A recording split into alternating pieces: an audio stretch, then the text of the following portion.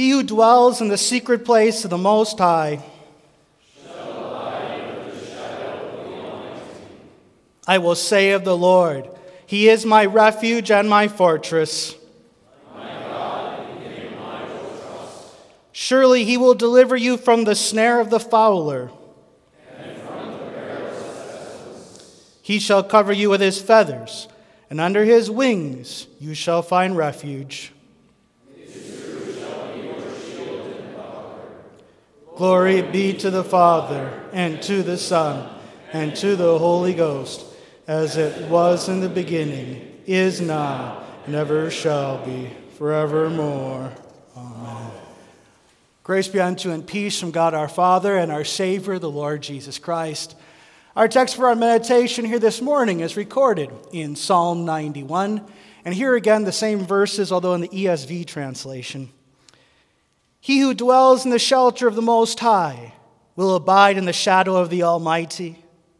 I will say to the Lord, my refuge and my fortress, my God in whom I trust, for He will deliver you from the snare of the fowler and from the deadly pestilence. He will cover you with His pinions, and under His wings you will find refuge. His faithfulness is a shield and buckler. These are your words, Heavenly Father. Sanctify us through your truth. Your word is truth. Amen. You may be seated.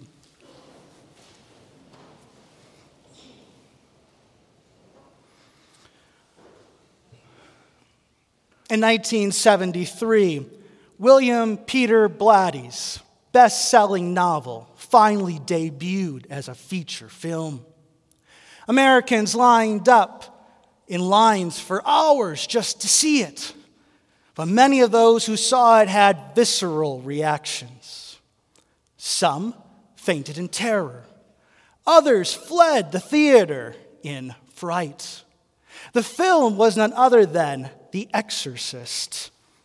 The film struck such a chord because it challenged modern myths about there being no supernatural. It confronted our increasingly materialistic culture with the existence of real evil in the world. But more importantly, Blatty wanted to remind us that ultimately God will triumph over evil. This is the subject matter of our text for today. He who dwells in the shadow of the Most High will abide in the shadow of the Almighty. In the sacred scriptures, there are a number of examples of demonic attack. Such incidents are quite prevalent during the life of Christ. In fact, Christ not only casted 7 demons out of Mary Magdalene, He drove an entire legion out of another. But as scary as demonic possession is, it's not the primary way that the devil chooses to attack. For the devil is a cunning adversary. He knows that the most effective attacks are the ones we don't even realize are separating us from God. The psalmist clues us into this when he speaks about the snare of the fowler and the deadly pestilences. That is, the devil's bird snares and his plagues. Now, some of these snares are more obvious than others, albeit they still entice us nevertheless. The Large Catechism reminds us that the youth are most often snared by the sins of the flesh, sloth, carnal pleasures, insolence immediately comes to mind, whereas the so-called mature are most often snared by the sins of the world, money, reputation, and power. The pestilences mentioned in our text can be either literal or metaphorical. For the devil used the literal pestilence of COVID-19 to bring out the very worst in all of us. Remember how we selfishly used delivery workers at times to shield ourselves from the disease? How we turned on one another when one of us coughed in a room, or how we used COVID-19 often as an excuse to prolongly neglect our connection with the means of grace, as well as to neglect those who needed us most. But the devil's attacks are even subtler than these. Jesus' own temptation shows just how the devil tries to twist our faith in God's word and in his angels' protection. For too often, he's got us convinced that we can dally with unrepentance. After all, the angels are going to catch us before we fall, won't they? Too often, he's even got us convinced that we can wield God's word against the devil without ever really having internalized it, thought about it, or taken it to heart. You see, once we start treating God's word and his holy angels as nothing more than talismans or magic genies, he's already got a hold of us before he's even ushered us out the church door. Now, Psalm 91 appears to have had a liturgical function in ancient Israel, for it seems to be a litany for creating faith in God's protection. Not only that, it is meant to empower us rightly to wield God's word against the devil, flanked by God and a whole host of his holy angels. For the first speaker calls faith forth from the second speaker on the basis of this promise: he who dwells in the shelter of the Most High will abide in the shadow of the Almighty. The second speaker then responds in faith: I will say to the Lord, my refuge and my fortress, my God in whom I trust. The first speaker then lists a whole host of reasons why we have every confidence to trust in the devil-crushing work of our Lord Jesus Christ. For 3 times, the devil, at our Lord's own temptation, tried to snare him. 3 times, Christ responded back to him with his word. For a starving Christ would not trade God's word for the devil's bread. Our Lord would not tempt God by jumping off the pinnacle of the temple just to see if the angels would catch him. He wouldn't even bow down before the devil just to avoid the brutality of the crucifixion. Not only that, but our Lord went on to beat the devil at his own game.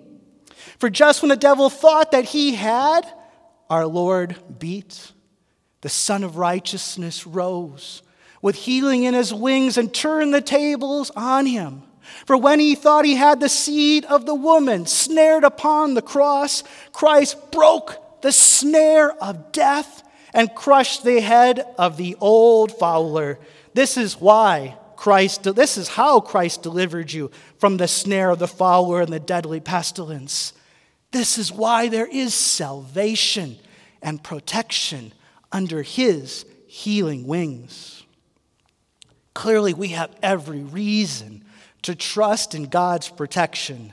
The myriad of metaphors that the psalmist uses shows just how secure that protection really is. He is our shield and our shelter. He is our refuge and our fortress. He's a mother bird.